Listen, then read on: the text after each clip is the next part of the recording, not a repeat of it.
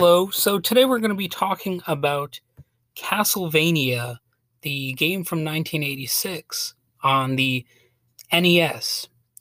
So I've written about Castlevania before in an article over at 1428elm.com, and here's part of what I said about it. My intro went like, it's 1986, Ronald Reagan is president, and one of the biggest TV shows is Family Ties. Horror is the biggest it's ever been, and home gaming is on the rise. Let's take a look at Castlevania for the Nintendo Entertainment System. It's very common for modern gamers to treat old Nintendo Entertainment System games as dusty old relics of a sillier age. However, some NES games just don't feel that way to me. And, I still would say that about Castlevania. And I cannot say I played Castlevania as much as other games when I was younger. I did have some truly great experiences with it, though. As I did with so many games, I'd get home from school, off of the school bus, I'd, play some rock music on a cassette tape, in the old-timey fashion, and I'd sort of, veg out playing some video games, and occasionally Castlevania was one of those games. It certainly made the cut as a great game in my book. So, like I said, it came out in 1986, and it was already well on its way to legendary status at that point. People were definitely aware of the game. You could sometimes talk with people about it, maybe have a strategy for the best way to, battle various creatures or whatever. And take it, I think it already was basically guaranteed success just because of the dominance of horror in the 1980s. Maybe I'm wrong about that. Maybe somebody would have a counter argument, but I think back then, if you had a horror themed video game, it would strike a lot of people like, holy crap. It wouldn't even necessarily have to be the greatest game ever or anything like that. But, some people at it, I think, just gravitate toward it.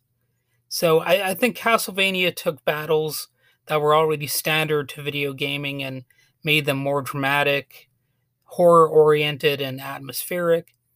And that's part of how Castlevania became an instant classic that remains popular to this day. And it is a challenging game, but not ridiculously difficult. And if a game can strike that right balance, I'm more likely to become a fan of it. Now, I do have to say I'm not really that much of a gamer these days. This is more of a nostalgia thing for me. I'm not one of those people who does live streaming of games or anything like that. I don't even know really how to do that. I'm amateurish, and I don't really play that many modern video games and all that. So this is just me being a genuine nostalgia nerd type. So it's reasonably, the control on the game is reasonably tight. It's a well-written story to the degree that a game can be well-written. And I think it's practically impossible to play it and, do it extremely wrong unless you're just not in top form and you're like having a bad day and you're screwing up. My point is, it's not one of those games where the control setup is your biggest challenge working against you unfairly.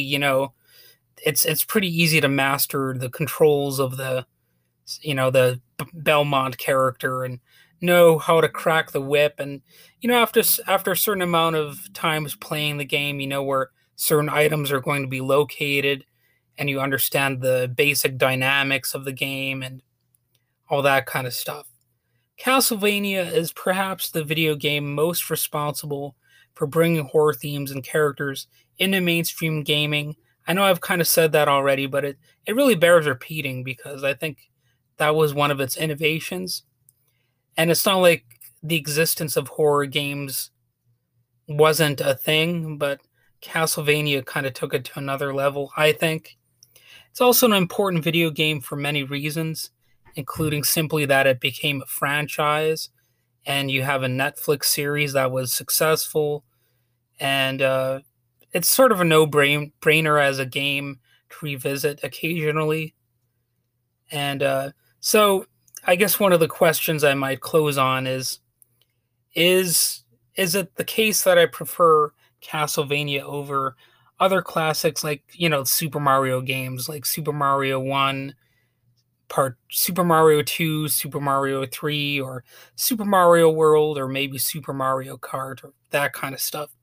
Well, no, not really. I'm more of a Mario dude than a Castlevania one. But nobody cares about any of those things if they're already a Castlevania super fan, right? You're just gonna still love that game, and I'm sure there are some hardcore Castlevaniacs. I don't know if that's what you're called or whatever, but I'm sure you're out there, and you definitely appreciate all of the nerdiest info that you can get on the franchise.